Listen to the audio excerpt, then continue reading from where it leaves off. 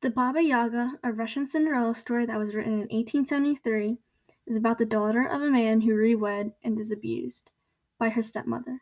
The stepmother wants to kill her daughter, so she sends her to a Baba Yaga who is pretending to be her aunt.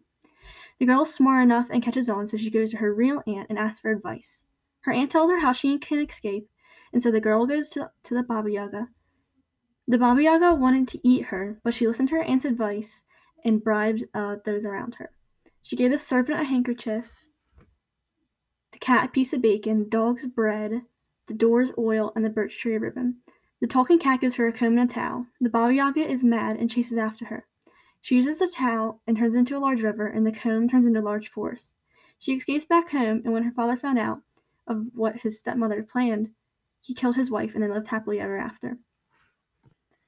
The story was most likely diffused over time and through culture to culture because the story probably adapted over time as people passed it down and told it to their children and grandchildren. It is similar to the American Cinderella story because there is an evil stepmother who dislikes her daughter. The father rewed. She lives happily ever after. There's a chasing game, and there were magical elements like speaking animals. It's different because rather than a prince or a ball, there's an evil witch who is the Baba Yaga. The father is still alive, the stepmother is killed, and Cinderella is threatened with death.